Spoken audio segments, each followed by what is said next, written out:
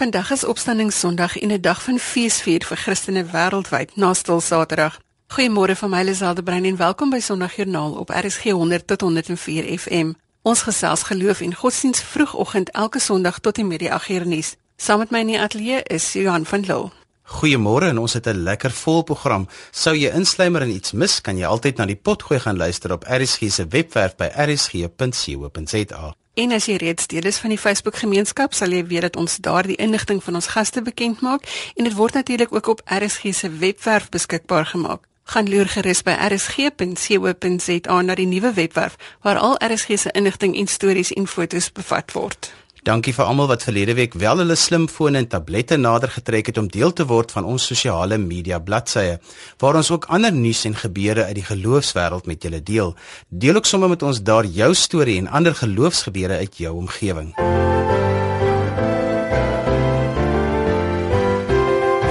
Carla van Miljoen gesels vanoggend met ons oor Paasfees en hoe om God se genade te vier. Goeiemôre Carla. Goeiemôre.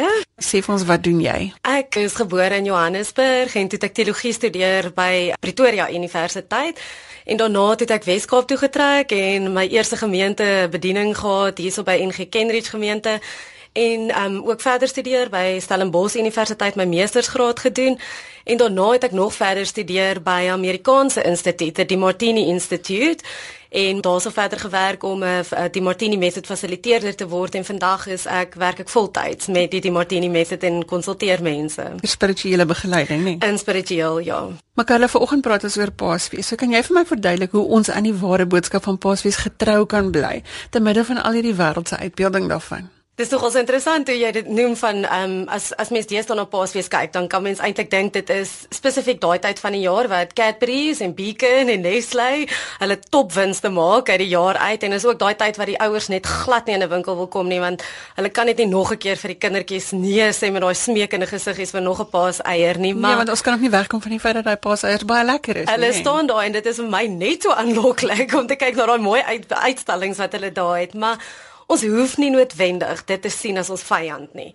Ons kan juist daardie paaseiers en hierdie uitbeeldings wat ons voor ons oë sien gebruik om ons te herinner aan die paasboodskap. Nou, daar's 'n antieke Egiptiese uitspraak, spreuke wat sê, "Spirit without matter is expressionless, but matter without spirit is motionless." Nou wat dit basies sê is dat as ons net 'n gees gehad het, dan hoe word dit uitgedruk? Hoe word dit uitgebeeld op die ou end? Maar as ons net materie dan gehad het, hoe sou mense dit in beweging gesit het? So jy het die gees nodig om die uitdrukking nodig, die materie nodig om dit te express letterlik. Maar sonder die gees agter dit het dit nie beweging gehad, het dit nie betekenis gehad nie. So ons gees is ook daar met 'n rede en juis nou in Paastyd kan ons spesifiek hierdie paaseiers en hierdie lekker sjokolades wat daar is, of dit 'n doringkruis is wat jy gebruik, of dit 'n kers is, of dit 'n kruis is wat jy gebruik, dit kan die materie wees wat jy gebruik om die betekenis van Paasfees vir jou sinvol te maak en dit in beweging te sit om te dink waaroor Paasfees werklik gaan. Ek is so bly jy gebruik die woorde om dit in beweging te sit, want dit is 'n fokus vir ons om mense, om gelowiges, mense van enige geloof, of hulle nou ongelowig is ook, aan die beweeg te kry om net 'n verskil te maak in ons land, want dis wat ons nodig het en dit is wat ons bymekaar gaan bring en dit is wat die probleme gaan oplos. Ja, dis die dryf agter alles. Hoe kan ons in Paastyd en oor Paasnaweek die boodskap van Paasfees prakties in ons huise en vir ons gesinne toepas? Maak dit vir ons prakties. Baie navorsing op hierdie stadium dui op 4 goeters en dit is nou vanuit verskeie velde uit wat hulle ooreenstem oor 4 spesifieke aspekte gaan die toekoms van die mensdom of die welstand van die mensdom verseker. En hierdie 4 aspekte is eerstens onderrig en dan tweedens om 'n ruimte te skep waar jy as individu gemaklik voel. Derdens is dit om 'n gesamentlike ruimte te kan skep in tyd en plek. En dan die laaste ene is billike uitreiling. Nou, om net vir 'n oomblik stil te staan by elkeen van hulle en te kyk ook in terme van Paasfees rondom dit. Onderrig en kennis, hoekom is dit so belangrik vir die welstand van mense en hoe kan ons dit gebruik in Paastyd? Nou, meeste van ons weerstand in die wêreld kom as gevolg van onkunde. Kom as gevolg van omdat ons oningelig is rondom 'n onderwerp.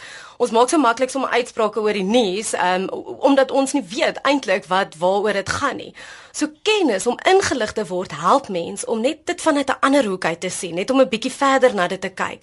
En kennis is vrylik beskikbaar op hierdie stadium. Dit beteken nie mens moet daar duisende rande gaan spandeer aan boeke alleenlik nie, alhoewel dit 'n fantastiese bron is, maar die internet is daar, so as jy die regte vraag intik, gaan jy die regte antwoord kry.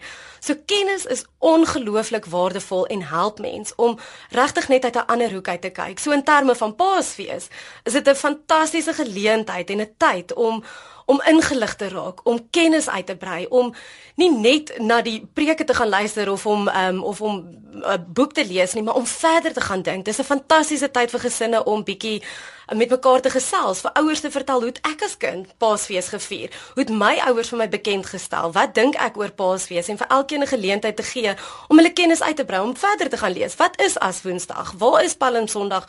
Wanneer kom dit? Waar kom dit vandaan? En ja, en jou kennis te gaan uitbrei. Dis my 'n baie belangrike ding wat jy sê, want kommunikasie is die ding waarop ons klem lê. Praat met mekaar, sit om die tafel, eet saam, bak 'n brood en dan gesels ons van daar verder. Kommunikasie is belangrik en die ding wat jy sê van kennis is absoluut die grondslag van alles. Ons moet weet waaroor dit gaan. En dan die tweede ding waarna ons gekyk het is om 'n individuele ruimte te skep. Ons is so bevoorreg om in 'n wêreld te kan leef waar elkeen sy opinie maak saak. Elkeen sy opinie tel en dis nodig in hierdie wêreld. Dis nodig vir die toekoms dat elkeen sy opinie moet lig. Maar ons word ook so gebombardeer met hierdie media en met bemarking en ons hoor soveel goeters van ander mense af en dis amper asof almal se stemme in ons koppe is, maar ons verloor kontak met ons eie stem. So dit is so belangrik om 'n tyd en 'n plek vir jouself te skep waar jy as individu gaan sit om jou eie stem weer te hoor. En net vir jouself te dink, wat is dit wat ek dink oor Paasfees? Hoe voel ek oor Paasfees? Wat is die betekenis dat God sy seun vir my gestuur het om te sterf? En wat beteken dit vir my as individu? So dit is ook 'n baie belangrike aspek om 'n individuele ruimte te skep waar jy daaroor nadink en jou opinie vorm. Om stil te word en God se stem dan ook te hoor. Ja, en dit sluit dan ook aan by die derde aspek wat sê ons moet 'n gesamentlike ruimte skep. Nou dit is vir my fascinerend om te moet dink hoe mense reg oor die wêreld op Paasnaweek op verskillende maniere, vanuit verskillende tradisies uit, met verskillende stories, met 'n verskillende verstaan, almal dit ook vier. En dit is presies waar 'n verbintenis tussen ons almal lê, omdat ander mense op 'n ander plek ook dieselfde ding as ek vier, al is dit op 'n ander manier. Al verstaan hulle dit nie dieselfde as wat ek dit verstaan nie, het ons tog ietsie in gemeen, is daar tog ietsie wat ons aan mekaar verbind. En om daardie gesamentlike viering ook in ag te neem en bewus te word van dit. En dis juis ook hoe ons in die toekoms vorentoe gaan met die internet wat dit vir ons beskikbaar gemaak het om te sien hoe lyk die wêreld buite ons, waar ons altyd net in 'n dorpie gebly het en jy's net bewus van jou manier van goeders doen. Nou weet ons hoe doen mense dit reg oor die wêreld. Gebruik Paasfees om te kyk, hoe doen ander mense Paasfees? Hoekom doen hulle dit so? Wat dink hulle oor Paasfees? En vind daardie verbintenis wat ons aan hulle het, omdat ons saam ietsie in gemeen het. En daarmee saam kan jy 'n bietjie van jou eie tradisie dan begin. Jou eie tradisie skep. Presies, ja. En dit is eintlik nou lekker dat jy nou by dit sê, want dit laat my dink aan die volgende gedeelte ook vir die welstand van die mensdom vorentoe is billike ruiling. Nou dit is 'n term wat ons eintlik gekry het van die Engelse mense af, wat eintlik sê fair exchange. Met ander woorde, ons albei bring ietsie na die tafel toe. Ons is verby die tyd waar een persoon bring iets na die tafel toe en almal ontvang net. En een party ontvang en een gee net. Ons is in 'n tyd waar ons albei ietsie moet bydra. Nou dis 'n baie interessante konsep as mens dink in terme van Paasfees. Juis oor Jesus het verniet sy lewe vir ons gegee. God het sy seun vir ons verniet gestuur sodat ons alles kan kry, sodat ons die lewe kan kry. Maar dit maak ons as Christene soms net 'n bietjie terugsit en dink, het ons nou alles gekry en ek hoef nou niks na die tafel toe te bring nie. Maar net oor ons dit verniet gekry het, beteken dit nie ons hoef nie ietsie terug te gee nie. Juis uit daai moment uit om te besef wat jy gekry het, gee jy jou lewe omdat God vir ons die ewige lewe gegee het deur Jesus is 'n kruisiging. Beteken dit jy leef voluit. Die ewige lewe is om voluit te leef en om alles te gebruik wat jy het. Nou, jy's om dit weer prakties te maak vir gesinne, om dit so te gebruik is, om ook hierdie effek te leer. In die wêreld gaan jy niks kan kry sonder om ietsie te gegee het nie. So dis 'n wonderlike geleentheid om vir kinders ook daardie beginsel van kleins af te leer om te sê, omdat ek vir jou ietsie gee, moet jy my halfway ontmoet, moet jy my halfpad kry. En dit is dan 'n geleentheid waar dis nie net waar die ouers kinders moet kerk toe vat sodat hulle moet luister na die Paasfeesboodskap. Dis nie net ouers wat vir kinders die ete moet voorlê en die haatkaraas buns daar sou hê nie. Dis 'n tyd waar die kind ook terug kan gee. En selfs mense kan dit verder vat om te sê dis ook nie net 'n tyd waar jy in 'n gemeente gaan sit en net na die dominee luister. So ek wil mense eintlik bietjie uitdaag om te sê, hoe kan jy ietsie na die tafel bring? Hoe kan jy nie net gaan sit en luister, maar ook ietsie gee, ietsie bring verder? Vandag is Paasondag. Ons het gehoor hoe ons 'n paar veranderinge kan maak. Karla, het jy 'n webwerf waar mense as hulle bietjie meer wil hoor oor dit wat jy gesê het of 'n bietjie gaan lees daaroor, waar hulle inligting kan kry? My webtuiste is carlavanbiljon.com en my e-mailadres is vanbiljonkarla@yahoo.co.za. Karla met 'n K, so dis Karla van Biljon, alles een woord, .com vir die webwerf en dan ook omgekeer vir die e-posadres van Biljon Karla, alles een woord met 'n K by yahoo.co.za. Baie dankie dat jy vanoggend 'n bietjie met ons gedeel het. Dankie Lisel. Lisel het gesels met Karla van Biljon. Goeiemôre as jy sopas ingeskakel het. Sondagjoernaal is waar ons godsdiens en geloof praat op RSG 100 tot 104 FM. Bly ingeskakel vir ons gesprekke met Niels van Tonder, Melvin Abrams, Wienand Groentling, Lottie Gaam en Lise Beekman. Besoek gerus RSG se webblad by rsg.co.za vir inligting oor ons gaste vandag en ook vir die res van RSG se skedule. Ons gaste se kontakdetail is ook op Sondagjoernaal se Facebookblad. Gilma Stander gesels met Melvin Abrams oor sy rol as Jesus in 'n passiespel en ook 'n interessante oorseese besoek. Dis my altyd lekker om te gesels oor die kunste. Miskien omdat dit so in my are in gebed lê. En vandag het ek die voorreg om met Melvin Abrams te gesels. Melvin is die afgelope 5 jaar vertolk hy die rol van Jesus in die passiespel Passion Play Ministries International, He's Alive. Hierdie jaar is 'n baie besonderse jaar vir hierdie produksie. Nie alleen is dit hulle 18-jarige bestaan nie, dit is ook deel van 'n groter ministry wat 30-jarige viering het. Melvin, baie dankie dat jy vandag tyd afknyp om met ons te gesels. Ek sê vir u dankie vir die uitnodiging wat ek gekry het om hier te kom. Dit is nog 'n voorreg vir my om deel te wees van Passion Play Ministries International en meer spesifiek hier in Suid-Afrika en in die Kaap. Ek was nie juis iemand van die kunste nie. Maar ja, hy het 'n deur oopgemaak vir ons en in 'n paar dae sal ek vir die tweede keer uit Suid-Afrika uit vlieg om deel te maak van 30 jaar se dankie sê vir dit wat hy kom doen het vir die wêreld. Dis dieselfde produksie, met ander woorde die teks is dieselfde en dit gee vir julle hierdie oop deur. Wat presies gaan nou gebeur wanneer julle so bymekaar kom vir die eerste 2 produksies? Nou gaan ons in Amerika, 2 stede, Denver is een en Farmington is die tweede een. En is 3 opvoerings in elke. In die begin het ons 'n plan, hoe gaan ons maak met die Spanjaarde byvoorbeeld of hulle wat Spaans praat. En met 'n bietjie gebed het dit geklik.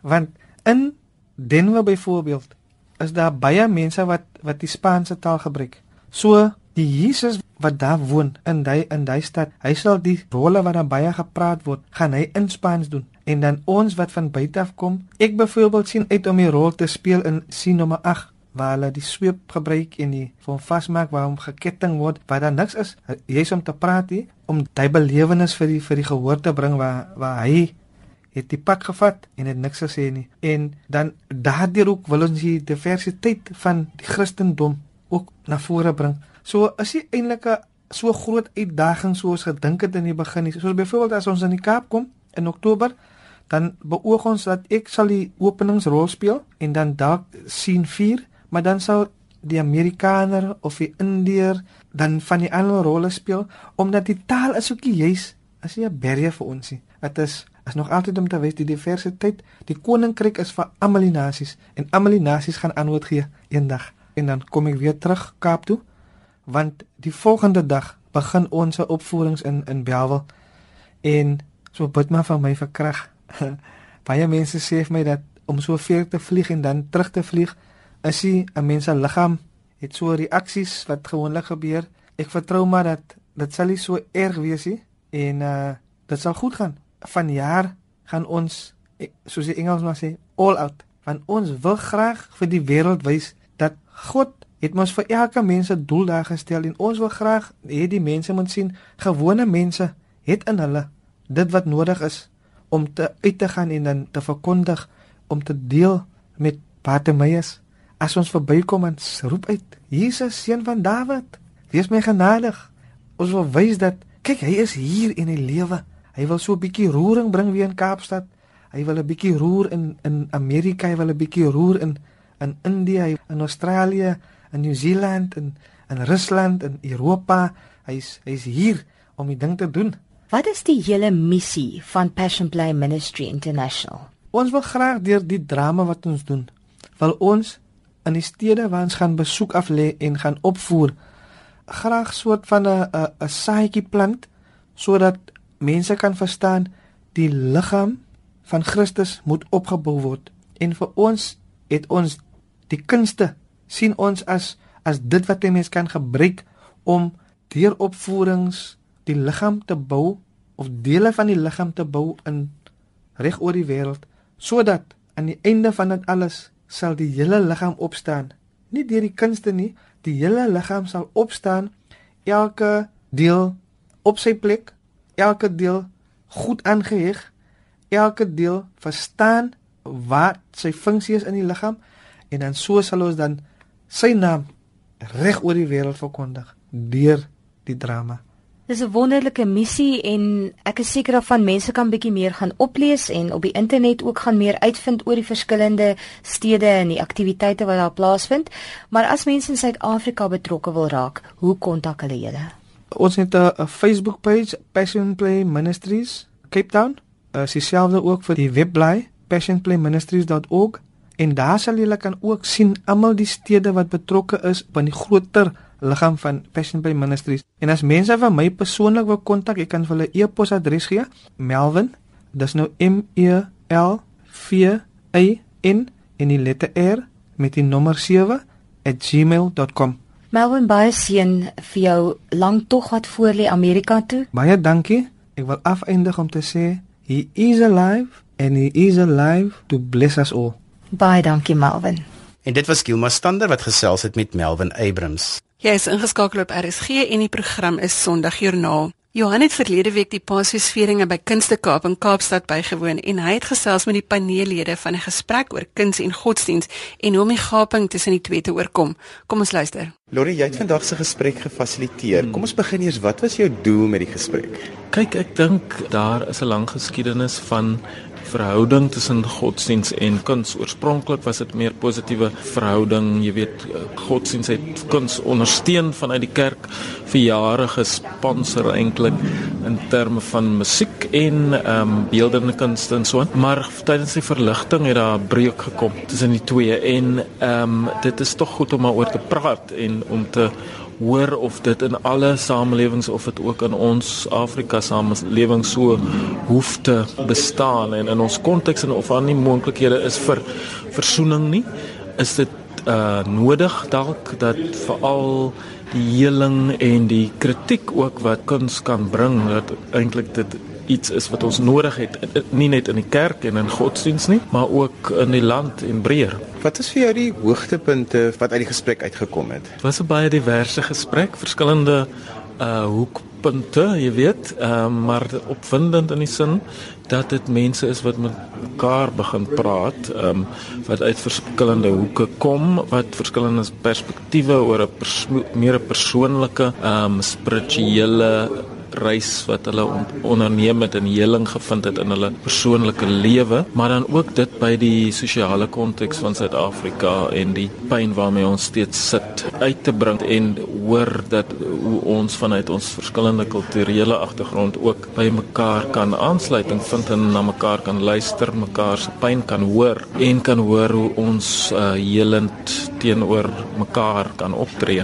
My naam is Michael Wiede en ek is dekaan by St. George's Cathedral in die stad. Vertel eers vir ons 'n bietjie van hoekom jy kom deelneem. Die bespreking is iets wat baie na my hart is, die plek van die kunste in ons die uitbeelding van ons geloof. Het is belangrik dat ons die mystery van die wat is om God, die kunstenaar gebruik verskillende maniere om dit uit te beeld en om ons help om te verstaan die moontlikhede van die goddelikheid. Wat was vir jou die hooftrekke van die gesprek en wat vir jou uitgestaan het? Wat vir my herinner het dat ons se verlede is ook so skerp in die huidige. En dit natuurlik beïnvloed ons hoe ons die toekoms benader. Ek dink vir my in ons geloofstradisie is Goeie Vrydag maar altyd 'n plek waar ek hanker, wat ek verstaan. En die opstanding is daar in amper soos 'n teoretiese intellect. En tog moet dit ook 'n daaglikse ding wees. Maar Goeie Vrydag, goddelike Vrydag is 'n plek wat die heimwee, die verlange, die verdriet, dit wat weggeneem is. Terwyl 'n mens miskien as 'n enkeling voel dat daar nog iets van die opstanding in jou lewe, as jy kyk in die algemeen na die samelewing, dan is dit regtig 'n Goeie Vrydag tyd. En die Goeie Vrydag is nie noodwendig 'n dramatiese slegte ding. Nee, dit is 'n belangrike plek waar ons bymekaar kom. En ons ween en ons dan kyk ons vorentoe. Maar dan kom ons ook die wat ons gemaak is in die huidige, ons moet dit omhels en saamvat. Wat ek van belang vat vandag is dat byvoorbeeld die een persoon is 'n kunstenaar met beeld en sy het so 'n mooi uitspraak gelewer op hoe die kunste en die visual onze aandag trek. En dan Carla het baie mooi teks gebring dat die Goeie Vrydag realiteit van mense van Afrika. En dat is baie dinge wat 'n mens moet oordink van. Een persoon het gesê, I feel more confused. En ek dink onze erkenning van onze onkunde, dit stoot ons naar die nederige punt waar ons die mysterie van die goddelikheid moet benader. Lise Beekman was vandag een van die sprekers. Lise, jy het vertel van jou persoonlike reis met kuns en hoe kuns heling by jou gebring het. Vertel 'n bietjie vir ons. Ja, dit is eintlik so 'n lang en gecompliseerde storie, maar ek kan probeer om dit op te som in eenvoud. Ek het my sielsmaat verloor onder baie moeilike en verwarrende en traumatiese manier. En ek dink wat ek kan sê is wat dit aan my gedoen is, het my gestroop van as.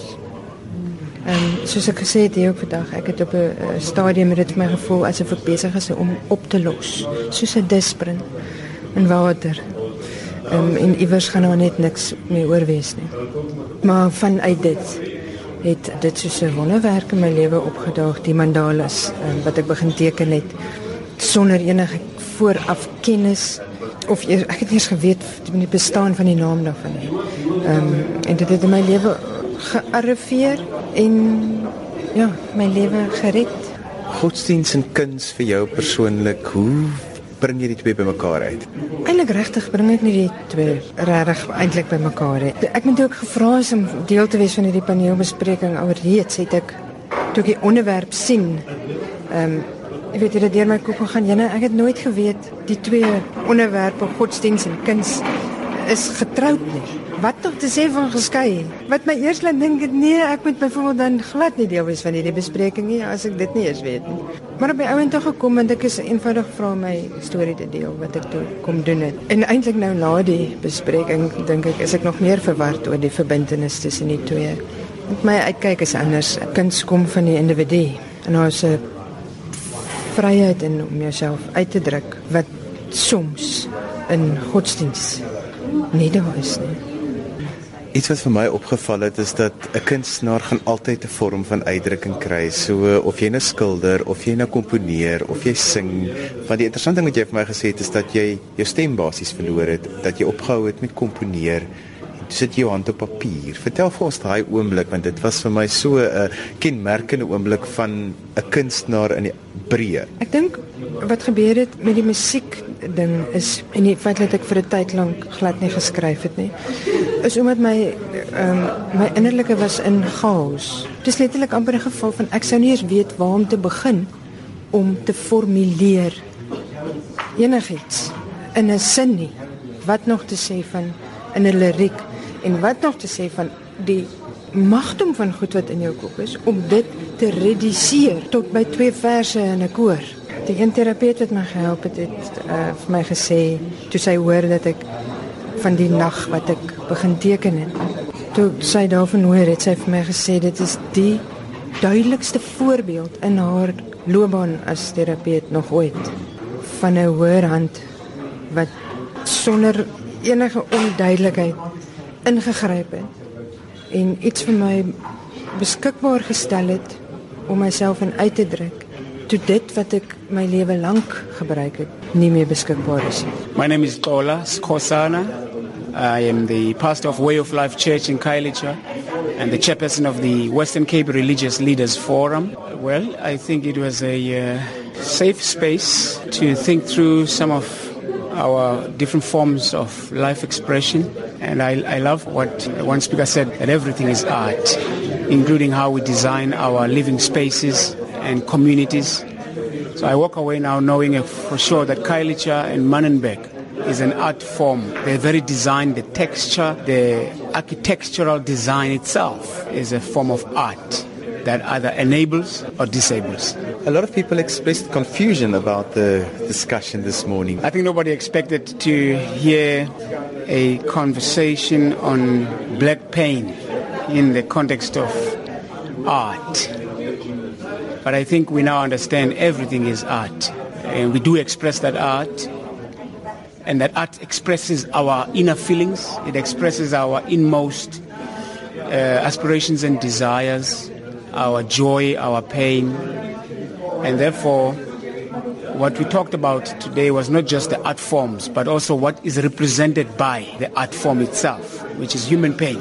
Iets wat my interessant was vanoggend is die verwysings na voor-apartheid simbole, met ander woorde kolonialistiese simbole wat skielik nou met die Rhodes standbeeld en nog vele ander ook na die voorgrond toe gestoot word, en dit was vanoggend spesifiek na verwys. Ja, natuurlik simbole soos standbeelde wat oorspronklik kunsvorme is. Jy weet dit dra meer as net toevallige waarde, jy weet dit het simboliese waarde. So dit staan vir iets en daai beelde word bestorm omdat dit vir 'n rede is, omdat transformasie die agenda is of dat mense dink daar is 'n gebrek daaraan, nog nie genoeg daarvan by 'n instelling soos die Universiteit van Kaapstad nie, dan word die beeld eintlik nou getarget in die proses. Maar dit is 'n baie interessante debat, dit is baie belangrik om dit ook te voer. Ek dink hierdie gehoor wat vanoggend hier was, het ook 'n ruimte gevind nou waar hulle verskillende blikhoeke kon beluister daaroor, en ek hoop hulle is gestimuleer om verder te dink en beter perspektief te hê. 'n Gesprek soos hierdie is eintlik net 'n beginpunt. Dit moet net 'n katalisator wees. Wat is jou hoop vir gesprekke wat hierop sal volg? Ek dink as ons die behoefte herontdek om ruimtes vir gesprek tussen verskillende dissiplines ook, in hierdie geval kan jy sê godsdiens en kunste, te voer, dan kan ons 'n baie beter veelvlakkige benadering oor die algemeen volg. En die kerk moet ook daarna luister, godsdiens moet luister wanneer daar kritiek uitgespreek word, maar die helende kwaliteite wat die kunste oor beskik, moet ook definitief in die kerk benut word.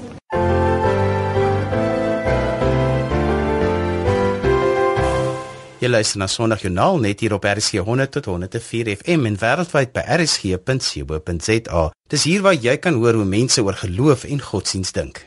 Die kruisiging van Jesus was die afgelope tyd voorop in almal se gedagtes in hierdie tyd waar ons Paasfees vier. Soos met alles word daar voortdurend navorsing gedoen op die wrede manier van die teregstelling ook. En vanoggend wil ek by Dominee Niels van Tonder hoor wat argeologie ons daarvan kan vertel. Goeiemôre Niels. Goeiemôre Lisel. Niels, wat is die inligting rondom die kruisiging wat ons reeds het? Ons het oor die kruisiging 'n hele klompie dokumente en inligting oor die laaste afgelope klompie eeue reeds ontvang. Ons weet byvoorbeeld dat die kruisiging 'n teregstellingsmiddel was wat die Romeinse regering toegepas het op rebelle wat teen die Romeinse ryk in opstand gekom het of om geharde misdadigers te kan straf.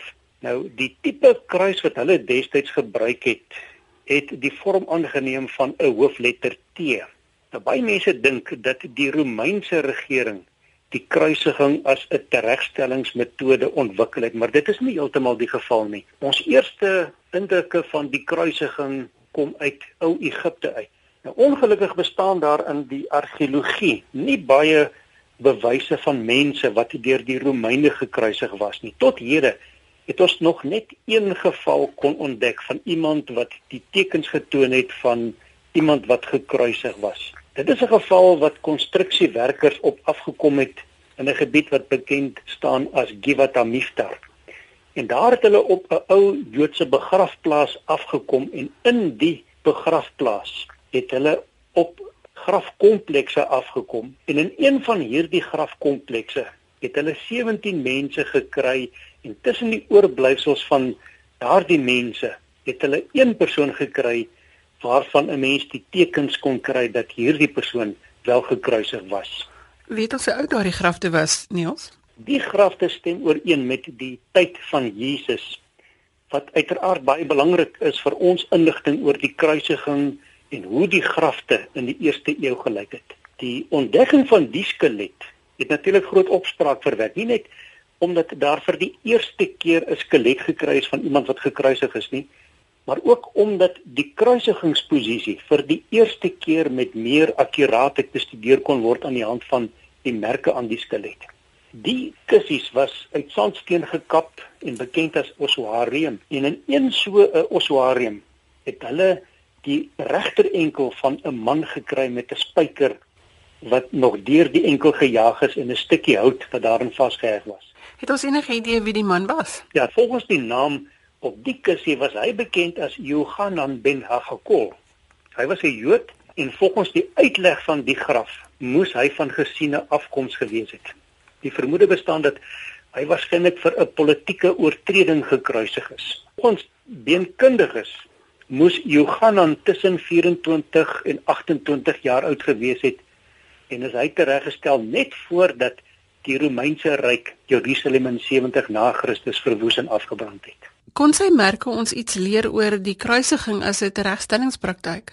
Die ontdekking van Johanan se regterenkel met die spyker steeds daardeur het vir ons eintlik 'n wêreld oopgemaak van hoe mense gedurende die eerste eeu gekruisig is. Die totale lengte van die spyker was 11,5 cm en die stukkie olyfhout wat nog aan die punt van die spyker vasgesit het was tussen 1 tot 2 cm lank. Spyker was deur die hakskeenbene geslaan wat dus beteken dat Johanan se voete aan weerskante van die regopstaande kruishout vasgeslaan is. Die hakskeenbeen is ook die grootste been in die voet en dit verklaar waarom die teregstellers die plek in die voet gekies het om die spyker deur te slaan. Niels, ons vier vandag Opstanding Sondag gelukkig met baie blomme en vreugde want Jesus het opgestaan. Geef ons 'n bietjie beskrywing oor hoe die graf gelyk het. Seker nou ook die navorsing van hoe Johanan se graf gelyk het en sou dit dieselfde gewees het as Jesus se graf? Die graf waarin die beenderf gekry is, gee vir ons 'n baie belangrike inligting oor die tipe grafkompleks waarin Josef van Arimatea Jesus se liggaam gaan weglê het. Die graf was in die sagte sandsteen uitgekap waaraan die omstreek van Jerusalem ryk is. Verder het die graf 'n kompleks gevorm waarin meer as een geslag van 'n familie begrawe kon word, terwyl die ingang na Johanan se graf aan die buitekant omlyn was met 'n voorhof wat ongelukkig erg beskadig is, maar moontlik as 'n tuin ingerig was. Nou hierdie inligting is veral betekenisvol omdat dit merkwaardig ooreenstem met die soort graf wat Josef van Arimatea in die rots uitgekap het volgens Matteus 27 vers 60, Markus 15 vers 46, Lukas 23 vers 53 en hy Jesus se liggaam daarin gaan weglê. Was daardie graf ook met 'n ronde klip verseël?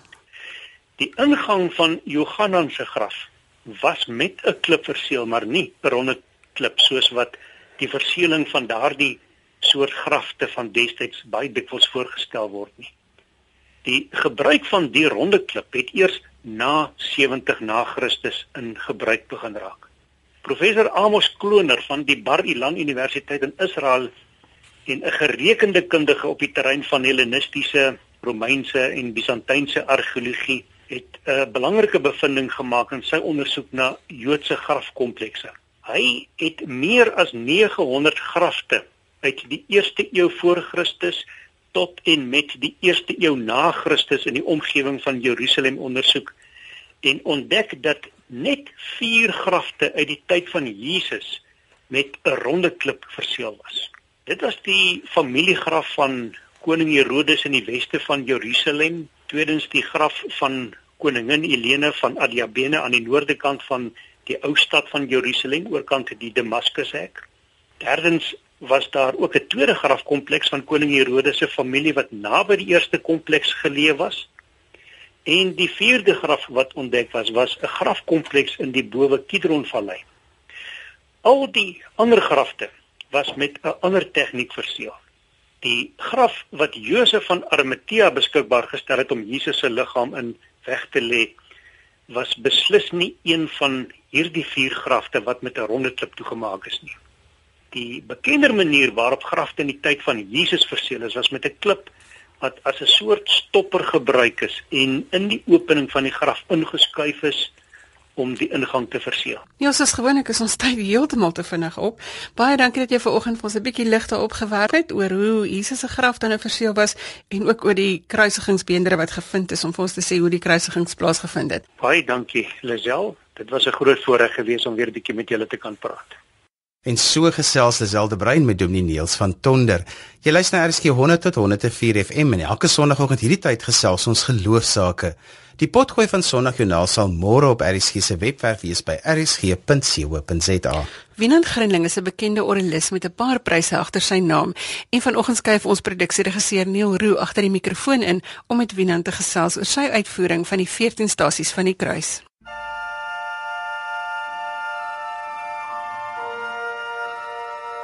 Ek gesels met die bekroonde orgelis Wynand Grinling. Wynand, jy is nou al reg in Afrika bekend vir jou orgelspel. Vertel ons 'n bietjie jou agtergrond.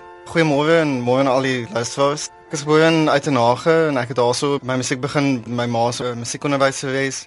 Toe in standaard 8 het ek begin om orgel te neem by Colin Campbell. Hy is deesdae in Texas en so het ek my BMS daar by NMMU gestudeer en my nagraads by Stellenbosch gedoen. Wynand, ons is nou in die Paastyd en deur die eeue heen het musiek en kunswerke 'n groot rol gespeel in die Paase. En jy het nou bygedra tot hierdie werk deur iets reg Suid-Afrikaans met mekaar te sit, gegrond op wat bekend is as die Via Dolorosa of die 14 stasies van die kruis. Waar kom die inspirasie daarvoor vandaan? Ek bly sê is reg Suid-Afrikaans want eintlik is die 14 stasies van die kruis baie katholieke tradisie. So wat ek nou gedoen het is om liedere wat bekend is in die NG Kerk asook nou te inkorporeer en dan in my eie verwerkings en improvisasies of dan maar improvisatoriese musiek daarop te komponeer en te verwerk. Die inspirasie van die werk ook, ek ken nie een orgelis, Marcel Duprey, 'n Franse orgelis, hy daarmee begin met sy eie improvisasies as 'n konsert met gedigte. En so het ek ook nou maar 'n bietjie navorsing gedoen en toe kry ek die wonderlike beelde, skilderye wat by die West Sussex Kerk in Engeland is. En dan daar begin maar die inspirasie om musiek daar te verskryf en dan die teks daarbey. Dan kyk jy wat se musiek pas by die teks. Hoe kan mens beelde maak deur musiek? Dis interessant jy noem Duprey want jy het gesê sy musiek was 'n bietjie lelik, bietjie modern. Wel, ek dink die Jan Rapp of die man op straat gaan noodwendig sy CD insit nie. Ek weet dis verfrissend om 'n slag te hoor dat iemand bereid is om te sê, kyk, ja, dis dalk tegnies interessant, dis dalk uitdagend om dit te speel. Ja. Maar as jy regtig terugstaan, is net 'n kol op 'n doek. Ja. Dit is eintlik lelik. So jy het uitgegaan met iets om iets meer toeganklik te skep vir die algemene publiek. Ja, nou nie kom nie. Maar dit is toeganklik is wenig kom nie, ja. Kom ons luister na een van die snitte. Kom ons luister nou na stasie 4. Dit is waar Jesus sy moeder sien en ek het gedink om nou die lied Al was ek nie daar nie, want die teks gaan so al was ek nie daar nie, Maria met die kindjie by haar. Ek probeer heeltyd vir Jesus as 'n mens uitbeeld op aarde en so dan dink ek nou wat sal hy nou dalk dink en dan dink hy dalk nostalgies terug na sy kinderdae terwyl hy by sy moeder was. Goed, kom ons luister na snit 4 op die 14 stasies van die kruisserie van Wynand Grinling en luister of jy kan hoor al was hy nie daar nie, dis wat hy ingewerk het daar.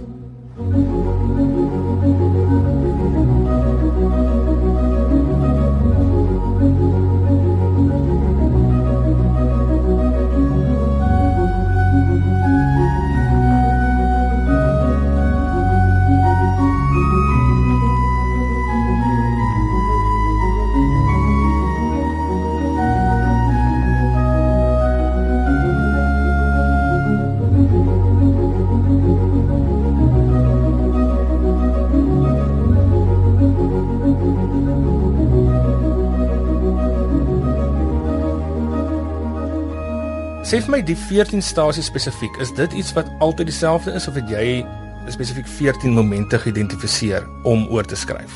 Volgens die katholieke tradisie is dit 14 stasies van die kruis. Ek het nou al hierdie konsert ek nou al maklik 20, 25 keer dalk gedoen reg oor die land en dan is daar altyd iemand wat vra, Wynand, hoekom speel jy nou nie? Waar is die 15de stasie? Waar is die opstanding?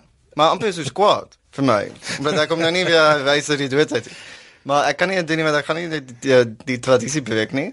kan miskien as 'n encore Lift Up Your Heads van Gilmore of so iets speel.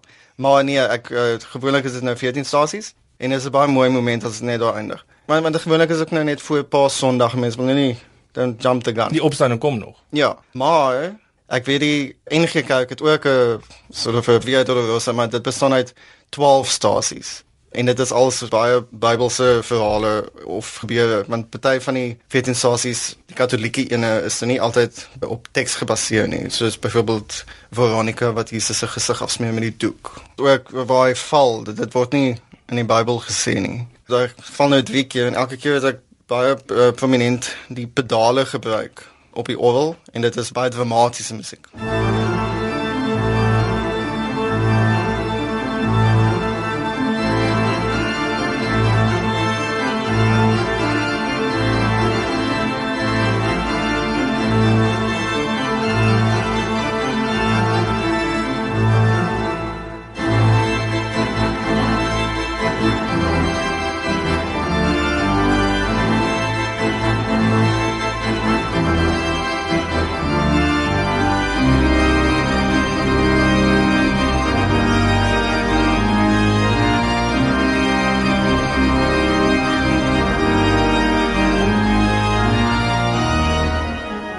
Wat is jou terugvoer wat jy kry van mense op hierdie werk? Terugvoer is baie positief. Hulle is baie mal oor die werk.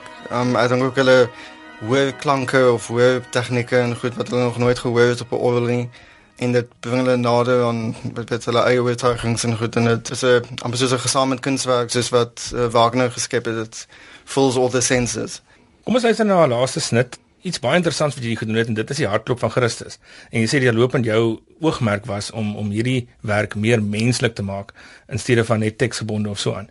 En jy het die hartklop van Christus ingewerk in hierdie snit. Vertel ons gou 'n bietjie daarvan voor ons eindig. Ja, die hele snit is die groot klimaks van die werk. Ek begin dit eintlik met die lied oor die goeie tyding. En dis nou heel ironies want ek het nou in die soort van die oogpunt van die demone amper begin dit te sê hulle sing daar in die onderwêreld oor die goeie tyding, maar haha, hulle weet mos nie eintlik hy mos nou die dood oorwin. En toe besluit ek nou om die hartmonitor soos in hospitale dit na te boot van Jesus se hartklop en dan bou die spanning die hele tyd en dan totdat dit nou uiteindelik gaan staan. Dit was die bekroonde oralis Wienand Grinding saam met ons in die ateljee vanoggend om bietjie te gesels oor sy werk 14 stasies van die kruis in hierdie Paastyd. Dankie Wienand. Baie dankie.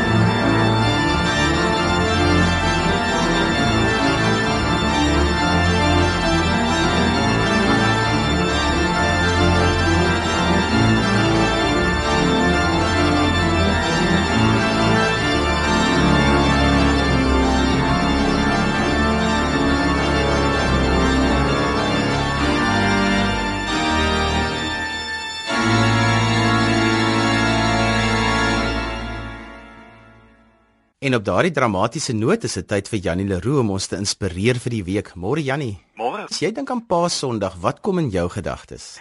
Johan, die opstanding van Jesus Christus uit die dood is een van die mees belangrike waarhede van die Christelike geloof.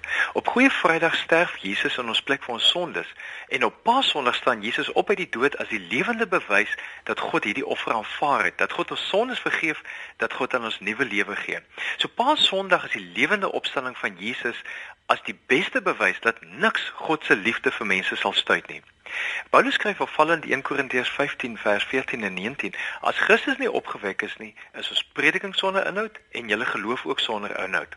As ons net vir hierdie lewe ons hoop op Christus vestig, is ons die bejammerenswaardigste van alle mense. So Paas-Sondag, die opstanding van Jesus, is die bewys, die belofte dat lig altyd duisternis sal oorwin, dat vrede altyd oor vrees sal oorwin, dat hoop altyd hopeloosheid sal oorwin, dat drome altyd desperaatheid sal oorwin, dat liefde altyd lyding sal oorwin. Die prentjie wat ek in my gedagtes het, is Jesus wat uit die tuingraf uitkom. In Jerusalem staan op die houtdeur daar by die tuingraf die woorde, "He is not here, for he is risen." Maar toe ons onlangs weer daar was, sê die persoon wat ons daarin begelei iets mooier as daardie woorde. Hy sê, "He is here, for he is risen." Bedoelende, Jesus is nou hier. Jesus is lewend, hy het opgestaan. So Janie, as jy dit vir ons moet saamvat in 2 sinne. Johan, die opstanding help my om hoop te hou en hoop te bly aanbied vir mense. As mense oop is vir Jesus, ontdek hulle, die opstanding maak nuwe ontmoetings met die lewende Jesus moontlik. Jesus leef, hy's hier. En dit was Dr. Jannie Leroux van Gordons Bay met woorde van inspirasie. Jy kan vir Jannie kontak by jannie@jannieleroux.co.za of lees sy blog by www.jannieleroux.co.za. Dis en al van ons vanoggend. Volgende Sondag is ons terug met nog stories uit die wêreld van geloof en godsdiens. Tot later vanmiddag van my Johan van Lille. Totsiens. Ek groet ook namens produksieregisseur Neil Roux met die goeie nuus dat Jesus opgestaan het. Tot volgende Sondag van my Liselde Brein. Totsiens.